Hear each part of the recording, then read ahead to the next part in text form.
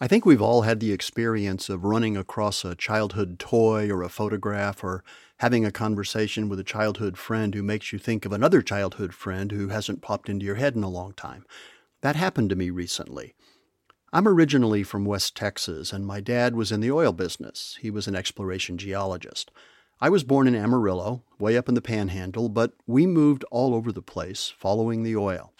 Most of our moves were in and around the Permian Basin, one of the largest oil-producing formations in the world. In fact, when we moved overseas when I was 13, that was our 14th move since I was born. Before I turned 13, when we got transferred to Spain, we lived in the town of Midland. In fact, we lived there 4 times, sandwiched in between moves to Dalhart and Oklahoma City and Houston. The first time we moved there, I met Eddie Cotham. He lived a few blocks away, and we became friends. Now, 2 things about Eddie. First, he was a pretty skilled magician, which was amazing considering that we were in the 7th grade. I can still picture his bedroom and all that magic stuff on the shelves and the tricks he used to do. But there was something else that long-term was even more important. Eddie introduced me to a series of adventure books written by a guy named Kenneth Robinson. By the way, many years later, I learned that Kenneth Robinson never existed. He was the fictitious house name used by a collection of in-house authors who wrote the Doc Savage books as well as the Avengers series. Another author who wrote under the name was Philip Jose Farmer, as well as a guy named Lester Dent. The star of the books that I read, most of which were in fact written by Dent, was Doc Savage, a larger-than-life character who traveled the world helping people in trouble, always with his 5 best friends.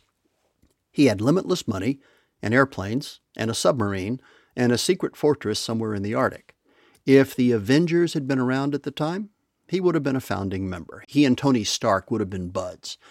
Anyway, there were dozens of books in the series, and they all took place somewhere between the First and Second World Wars. I loved them. I owned every one of them. A few weeks ago, I was digging through a box in the basement looking for something, and I found one of the Doc Savage books, a little bantam paperback. It was called The Phantom City, and it took place somewhere in the Arab world, perhaps in what is now Oman or Yemen. I sat down in the basement and I read it in one sitting, and it was every bit as good as it was when I read it as a teenager. Anyway, Eddie Cotham turned me on to the Doc Savage books, something for which I will be forever grateful. They were the first quasi-adult stories I read that allowed me to travel in my mind, and they played a big part in me becoming a storyteller, a writer, and a traveler. Finding that book made me think of Eddie, so I went looking for him. We hadn't spoken since 1968, so you can imagine how happy I was to find him online. Thank you, LinkedIn. I sent him a message, and he was just as happy and surprised as I was. Now here's the weird thing. We've had eerily similar careers or career elements in a lot of ways. I'll let him tell the story, but you're going to want to hear it. Here's Ed. I'm not going to call him Eddie anymore. Well, I guess I would say I'm a guy living in Houston, Texas, who's interested in a whole lot of different things. And my wife would tell you that I'm interested in way too many different things, but I never met anything that I found uninteresting. And I enjoy making connections between things. That's the way I would describe it. I like taking things apart and figuring out how they work and then trying to tweak it a little bit and say, if you did something a little different, what would that mean? And, that's made me interested in things as wildly as different as quantum mechanics and Civil War battlefield history. And I think that's what kind of makes me tick is that I'm interested in a lot of different subjects and I like to find ways to combine things. I like that. I like that a lot. As you know from our earlier conversations, one of the things I love to do is talk to people who have had what I call nonlinear careers. They're not just the H&R Block junior accountant. They're somebody that's done all these different things. And it's not because they had to, it's because they want to. They have a passion, a curiosity for all the things that, like you just mentioned, from quantum mechanics to Civil War battlefields. And I'm sure somewhere along the way, you're going to tie those together for me. So tell me a little bit about your background. Start kind of with where we met and work your way through to kind of where you are now. I grew up in West Texas in a town called Midland. And Midland is in the heart of the Permian Basin. It's the heart of oil country. At one point, I think when I was living there. There were more millionaires per capita in Midland than any other city in the world. And of course, that's where Steve and I met, because we were both kind of kids of the oil patch, and our parents and everybody we knew worked in the business in some way or another. And it was a really interesting place to grow up, just because this turned out to be the place that was the model for Friday night lights on TV. Football was king. And if you didn't have enough people to play regular football with 11 people on each side, we played six-man football with the six people on each side. And it was a really interesting place to grow up, not from the standpoint of there being a lot of entertainment options. I mean, I remember we only had one television channel in Midland when we were growing up, but it was a nice place to grow up. And then from there, my father got transferred to Houston, so we moved to Houston. I went to the University of Houston, got a bachelor's degree there in economics, and then went to the University of Chicago and got a master's degree there in economics, and returned to Texas for law school. And I became a lawyer for a few years, but fortunately I wised up on that and quit doing that, and moved over to work for a guy that I knew down here who was really big in the oil business at that time, became his general counsel, then started managing all of his investments. And that led to the creation of a large charitable foundation, which I ran for many years and currently serve as chief investment officer for the Terry Foundation. What we do is provide scholarships to needy kids to go to college in Texas. And we provided thousands of kids the opportunity to go to college debt free and get a degree. And it's been a really important thing to me. I was just delighted to be able to help that mission along. Can you tell me a little bit more about the foundation, kind of where it came from, just generally speaking, and maybe a little bit about the founder? The guy I worked for at one of my main clients at the law firm actually was a guy named Howard Terry. And Mr. Terry had grown up as a poor kid up in a little town called Cameron in Texas. And he went to the University of Texas on a football scholarship, and it changed his life. And he always remembered that. So when he did very well in business, eventually he started looking around, trying to figure out what he wanted to do in terms of a charitable, gift. And he always believed in giving back. And he thought about it with his wife. They discussed it, and they said, the thing that changed my life was that football scholarship, that opportunity that it gave me to get out of that little town and do something different. And he said, what if we could do that for a whole bunch of people? And so they basically took care of all their kids and grandkids with trusts and put the entirety of their family wealth into the Terry Foundation. And all they do, all the foundation does, is provide scholarships to needy Texas students. Started in 1986. The first scholarships were actually made in 1987. And since that time, we've given away over $300 million in college scholarships to thousands of Texas kids at universities all across the state. And it's been amazing to see that happen. The Terry Foundation selects scholarship students based on a particular mechanism that we've arrived at over the years, and it's kind of interesting. Mr. Terry had gotten his scholarship in 1930s by actually interviewing with the University of Texas football coach in a 30-minute interview in Austin. And we kind of adopted that format. So we actually personally interview every student that we're going to consider taking in to our scholarship program. And they're interviewed by current Terry scholars. They're interviewed by our graduates. They're interviewed by members of the community that help us with these things. But it's a very important thing. And we really believe that you can't know how hard somebody's going to work by looking at test scores. You've got to actually talk to the people. You've got to look them in the eye and try to really assess a lot of different things that you wouldn't get by just looking at paper. And we found over the years that our students do really, really well. They do better than the average student at the university. And even though a lot of them come from very disadvantaged backgrounds, they graduate in very high numbers and go on to be very, very successful. And we're convinced that part of the reason that they are successful is that we have this in-person interview. One of the most powerful messages that comes out of the storytelling craft is that you can tell people all day long why you do something, but if you really want them to understand, you have to show them. And, you could, Mr. Terry could sit there and you could sit there and preach all day long that it's important to go to college. It's important to go to college. But when you see the results that you get from the efforts, both physical and financial, emotional, and so on, that's showing people why this matters. And I mean, to me, that's what you celebrate. That's the reason that the existence of this foundation is so important. It's not just the money. It's the fact that you enable people that otherwise wouldn't have a chance. It gives them the chance to prove that the fact that I don't have as much money as you doesn't make me any less of a person or any less valuable of a citizen as you are. And you can't put a price on that. That's right. You can look at people's tax returns and figure out whether they're needy or not, and you can look at their transcript and figure out the grades. But to figure out whether they are going to be leaders of the community, which is one of our criteria, you have to talk to them. So that's an impressive story, and I thank you for sharing it with us. So let me just kind of recap. So you got out of school with degrees in economics, you got a law degree, and then you joined the foundation, the Terry Foundation, which you're still doing today. But you have another career, which I find really interesting because you and I share this one.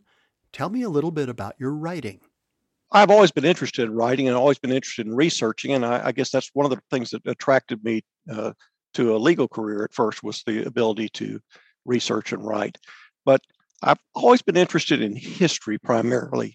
And so when I was studying economics, I was usually studying economic history. When I studied law, I was studying legal history and very interested in that.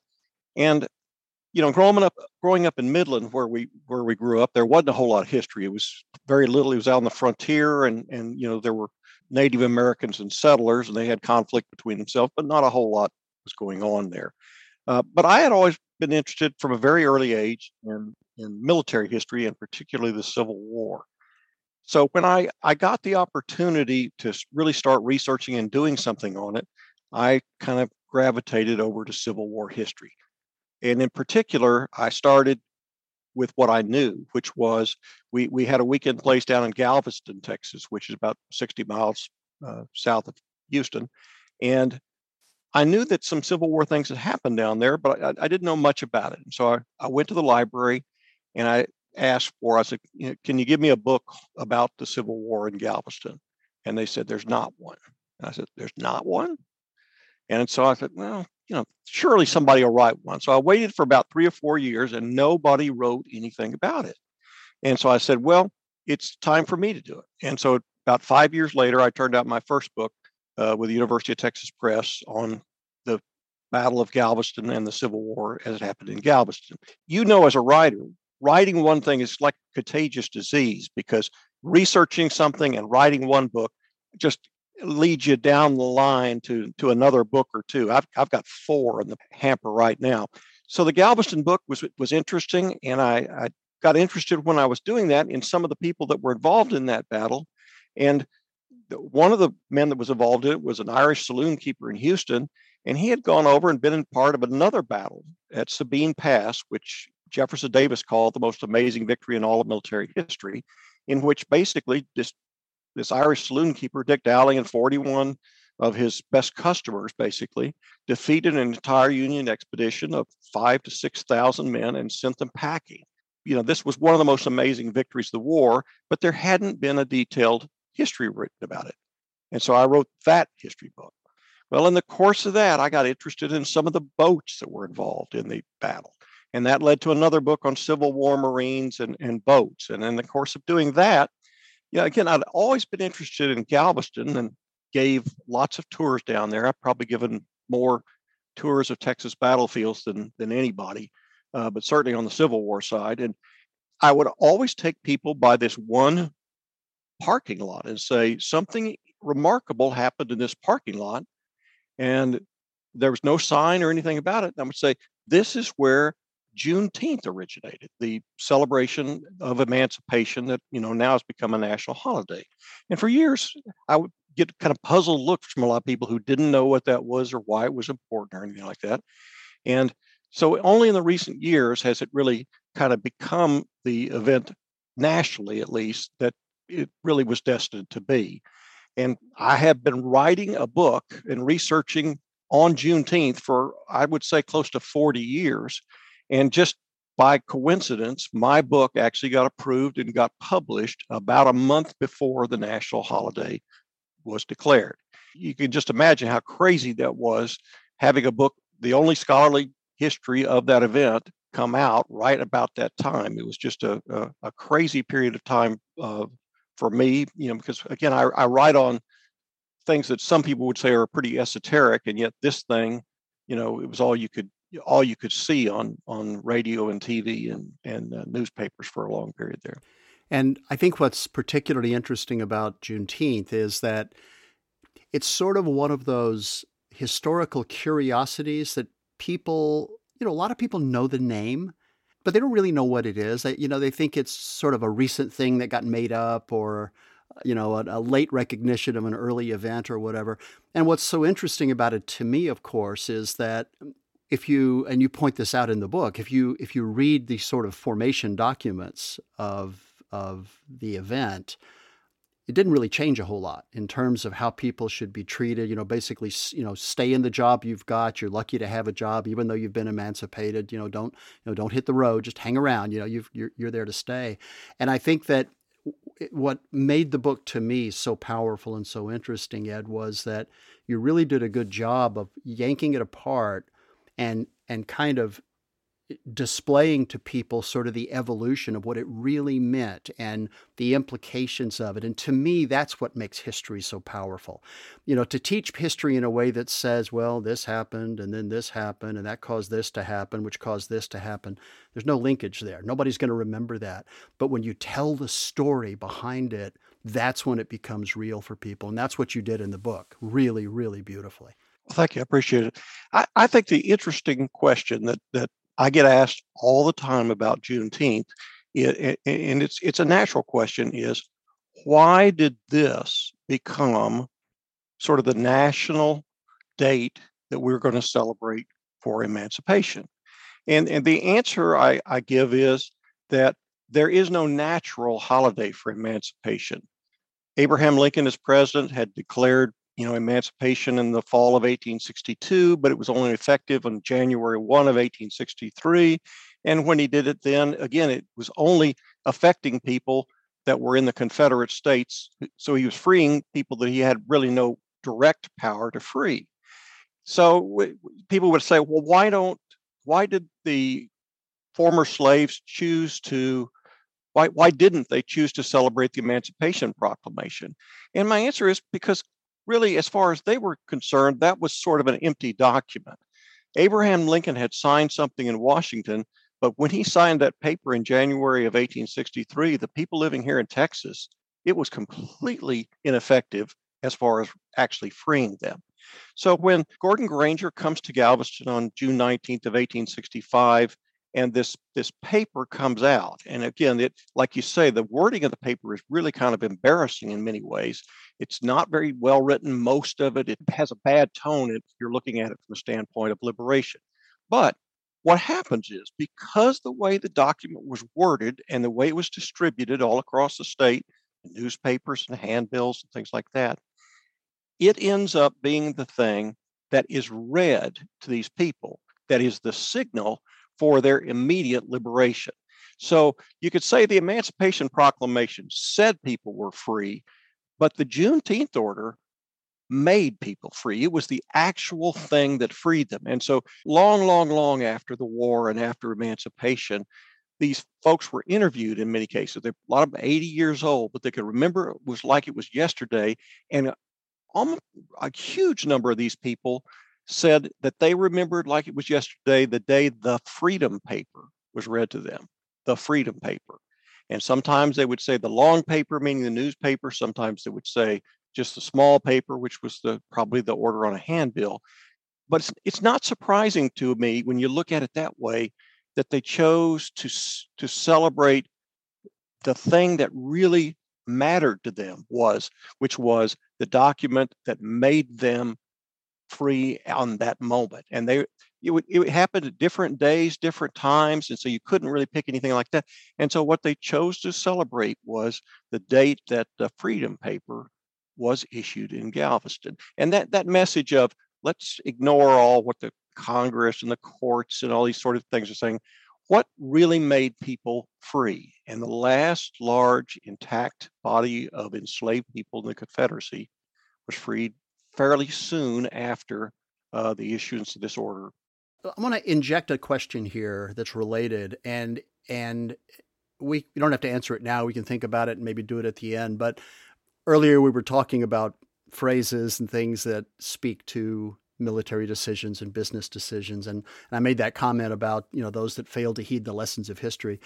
With the context that a lot of the listeners of this podcast are students, teachers, professors, and a lot of business people as well, obviously, but focusing on those first few, in your mind, why is it important to have at least a basic understanding of history? I mean, what does it do for us beyond the fact that it's interesting or enriching or whatever?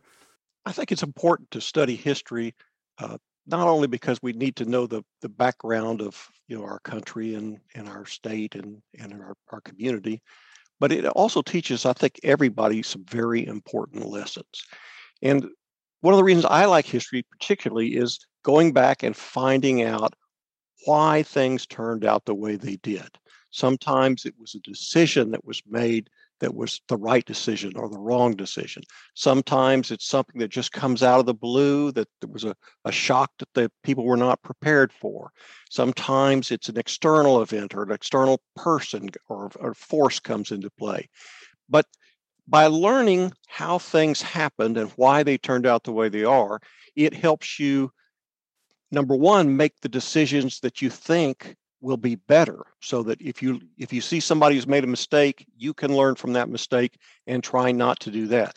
The other thing I think it does is it prepares you for the whole host of things that can go wrong with a plan. So if we studied a Civil War battle and we saw that this guy made a mistake and it was because of something he didn't know, you would say to yourself, so if I'm ever in that position, I have to make a decision. I have to take into account not only what I see right in front of me, but maybe think about some things that I don't see and I don't know are coming. You have to prepare for a lot of different things. And I think that studying history is one way to enable you to make better decisions, to enable you to avoid making bad decisions. And it is important to see how things are connected. Ed, you've written a lot. Is there a book, one book in particular, that you're most proud of? I think the book I'm the proudest of is one that was just an absolute thing of chance. I had been talking to a friend of mine, and he said that he had run into a collection of hand-drawn pictures in the Annapolis Naval Academy Library of some different boats and things, and he thought some of them involved Texas. And I thought, well, that's really interesting. And then I got them and started looking at them, and it turned out there were like 85 of these beautifully done hand-drawn drawings. And something about it just kind of clicked in my memory. I said, wait a minute, there's something odd about that. And then I looked and back in my notes when I was doing the Galveston book, and there was a Civil War Marine, a Union Marine, who had been captured at the Battle of Sabine Pass. And he had kept this diary, and he was from Lancaster, Pennsylvania. He was a printer, just an incredibly articulate, funny young man who had kept this diary of his entire career. And it turned out he had been on one of the boats that was in this collection of drawings. And so I started comparing those things, and I gradually figured out that, well, what I have, it's almost like a slideshow of the Civil War narrated by a guy who was there. And so combining the pictures and this diary, and then I edited both up and put in a bunch of notes and everything. And that book became The Southern Journey of a Civil War Marine. And National Public Radio picked it up. We did some interviews on it and so forth. It was just a fascinating thing. And I think, to me, that's the kind of book that is just accidental. It doesn't happen very often. I mean, If I hadn't written the book on the Battle of Galveston, eventually somebody else would have. If I hadn't written the book on Sabine Pass, eventually somebody else would have. If I didn't write the book on Juneteenth, a whole bunch of people would have written that book. But this book, because of the way it was making this random connection between a diary that had been published in the Galveston newspaper from a prisoner of war and these beautiful drawings that were in the Annapolis Naval Academy Library, those two things kind of needed to get together. And I'm not sure that anybody else would have done that. And so I guess from a historical standpoint, I'm proudest of having combined those things and then having the press put it out in what I think turned out to be a very beautiful version. When I first started writing and got interested in being a writer, one of my heroes was, and to a certain extent still is, a broadcaster on CBS named Charles Kuralt. I'm sure you know who he is. And he used to do this show in the morning on Sunday called Sunday Mornings, where he would basically, CBS came to him one day and said, okay, Charlie, here's a motorhome, a film crew, and an unlimited budget. Just go drive around and find things to write stories about. And so he did. And of course, he did these amazing stories for the longest time. And one of them, he was talking to some people, and it was in Texas. That's what reminded me of it. And during that interview, somebody asked him, how do you describe your own job? What do you tell people you do in this wandering nomadic thing that you do? And he smiled and he said, my job is to find extraordinary things in ordinary people. And that never left me. And I thought, everybody has a story to tell if you'll just let them tell it. And everybody has a story worth hearing if you're willing to go look for it. And, here is this inconsequential, no-name guy from Lancaster, Pennsylvania, a printer for crying out loud, who, if you asked him, I have no story. I mean, I just want to go home. And yet, look at the story you uncovered. I mean, it's an extraordinary thing. And now we know the story behind the art that is part of that, So, figurative hats off to you. But one of the interesting things about that Civil War Marine book was, because this is unfiltered, this is basically his diary. It's not something that was written after the war trying to glamorize what he was doing. It wasn't some thing trying to get him elected to some political office. It was his honest, on the spot kind of reactions. And there would be things like they'd have a battle and it would take up maybe a page in the diary. But then when they stopped the spirit ration, which means they stopped issuing basically the rum ration to the sailors there, they just said, this day, this is ended. He went on for pages and pages about the evils of stopping the spirit ration and why this was such a bad idea. And when are they going to fix this? This needs to be immediately addressed. And so, again, this was what was really getting his attention. He was endangering his life. Sure, he was down here trying to fight for the cause of his country. But on this particular day, what he's really worried about is, when am I going to get my rum? But this is the thing that was a big concern to him, and you kind of sympathize with that, and you kind of understand. It's a little more candid than the typical memoir. We share another interest, oddly enough, after being separated for so many years, and that is scuba diving. But you've gone some really interesting directions with your scuba stuff. Tell me a little bit about some of the projects you've been involved in that have involved having your head under the water. I've been scuba diving for a lot of years. In fact, I guess I got my original card from the YMCA in the 1970s, and my real claim to fame in scuba diving for many years was that when I was in Hawaii one time, I went scuba diving and my buddy was Jerry Garcia on a night dive. So that was kind of a funny thing. In the course of doing these Civil War things, I got interested in a bunch of boats and particularly naval things, because most of the Civil War battles around here involved ships versus shore, usually Confederate forts on the shore and Union shipping and blockading. And we have a lot of wrecks up here off the coast or even in the bay.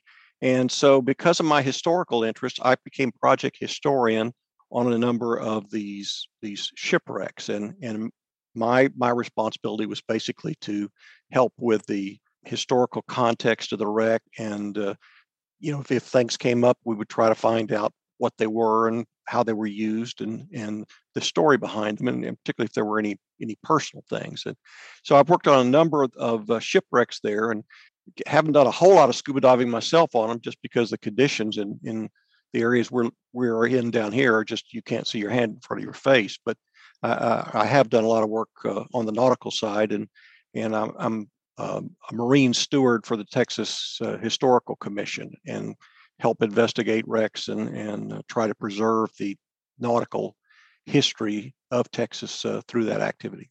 Have all of the wrecks been left in situ, or have you pulled any of them out of the water?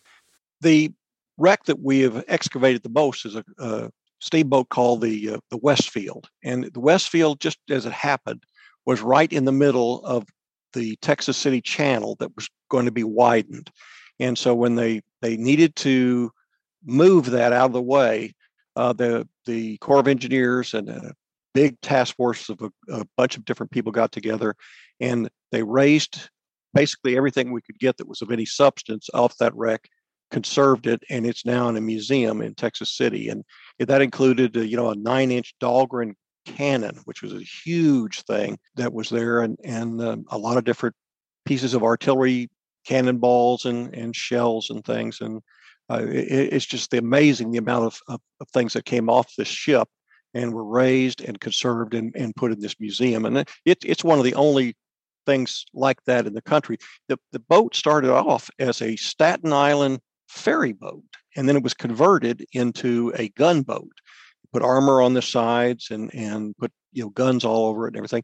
And it's the fighting ferry boats. There were actually two of them at the Battle of Galveston, and they did pretty well. But again, this one had a bad habit of going aground at bad times, and so in the middle of the night during the Battle of Galveston, it ran aground, and the captain decided to blow it up to keep it out of the Confederate hands.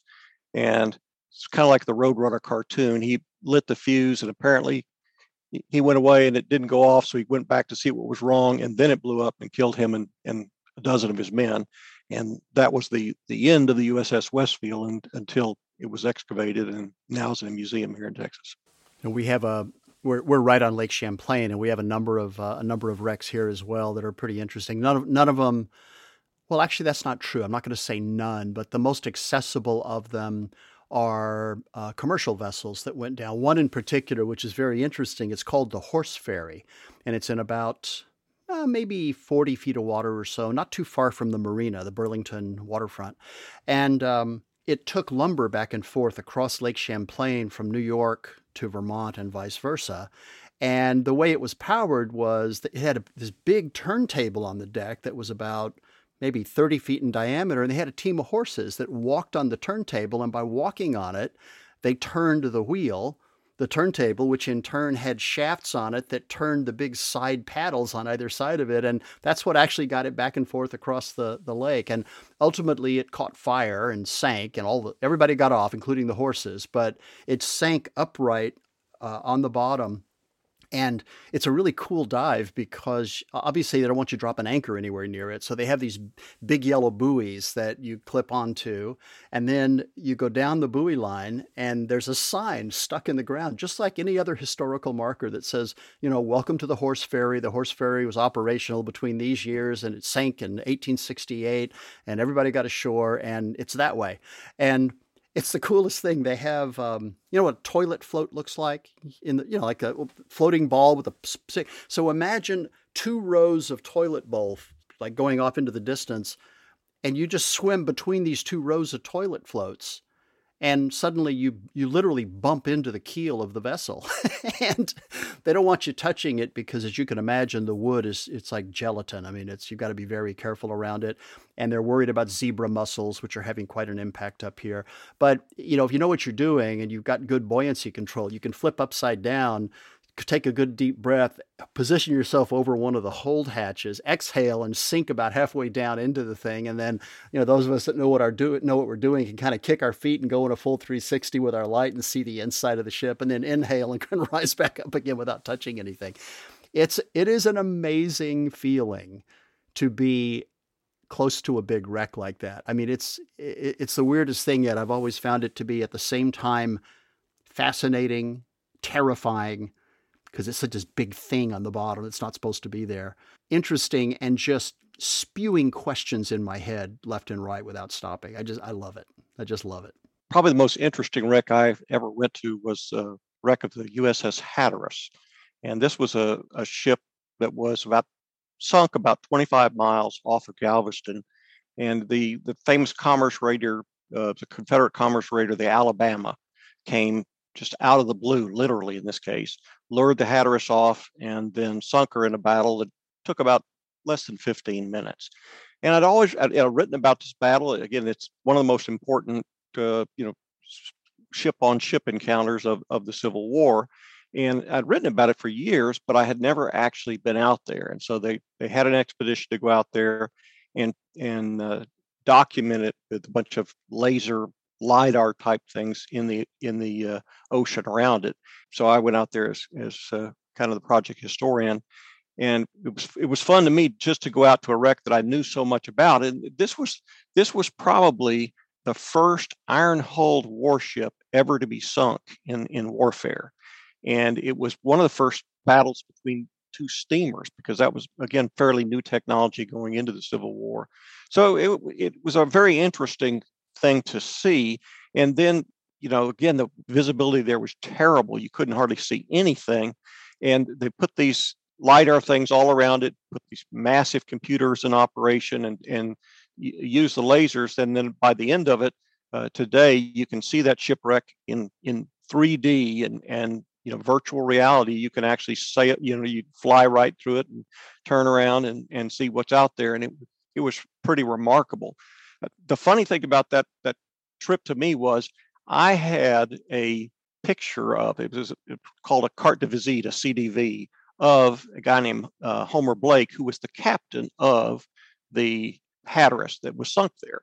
And it was an actual picture of him from the Civil War. And so I brought it out there, and I happened to make some funny comment to one of the newspaper reporters about, this is the first time that Captain Blake's been back here since 1863. He was here 15 minutes, his ship sank, and then he went away to Jamaica. It's the first time he's been back here. Newspaper reporter liked that so much that I was on the front page of the USA Today holding this picture at the wreck site of the Hatteras. Let me ask you a kind of a related question, high level now. How do you do your research?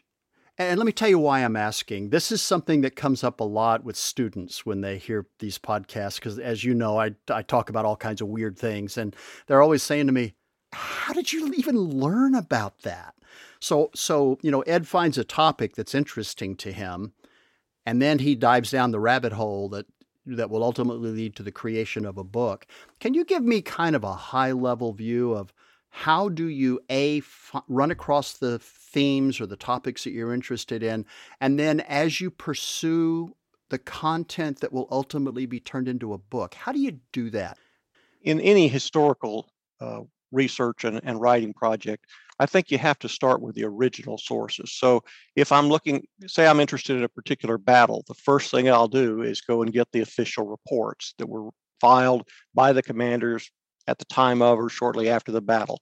And I start keeping a log of that. And my closet is filled with notebooks that I've kept over the years of things with actual firsthand accounts. So I'll get the firsthand accounts of the officers. Then I will research in archives all across the country, sometimes all across the world, actually, to try and find related things that were letters or diaries or maps or pictures, things like that fit into the puzzle. And so you start assembling the puzzle. What I don't do is look at, say, a book on a particular battle, because that has already a bunch of people's thoughts on it. And, you don't know whether they're right. It's not the original stuff. You've got to start with the original sources. And so to me, and another thing I don't think you could do, I don't think it's really possible to write history without actually going to the place where the history took place. I can tell you that in the battlefields I study, if you had never gone to Sabine Pass, you would not understand the situation down there. If you'd never gone to Galveston and seen the buildings that were there and that are still there today and their location in relation to the harbor, you couldn't understand what was going on there. So I think you have to really put boots on the ground and go back to the original sources and combine that with everything you can find out in related things all across the country to really get a picture of something accurately. Hey, thanks for dropping by. I'm Steve Shepard, the host of the Natural Curiosity Project, where we're committed to the idea that curiosity leads to discovery, discovery leads to knowledge, knowledge leads to insight, and insight leads to understanding. In every episode, we explore some topic that piqued our curiosity enough to make us want to share it with you. I hope you enjoy the journey. And if you did, I'd appreciate it if you'd leave a comment over at iTunes or SoundCloud, wherever you listen to the podcast. Thank you very much. We'll see you in the next episode.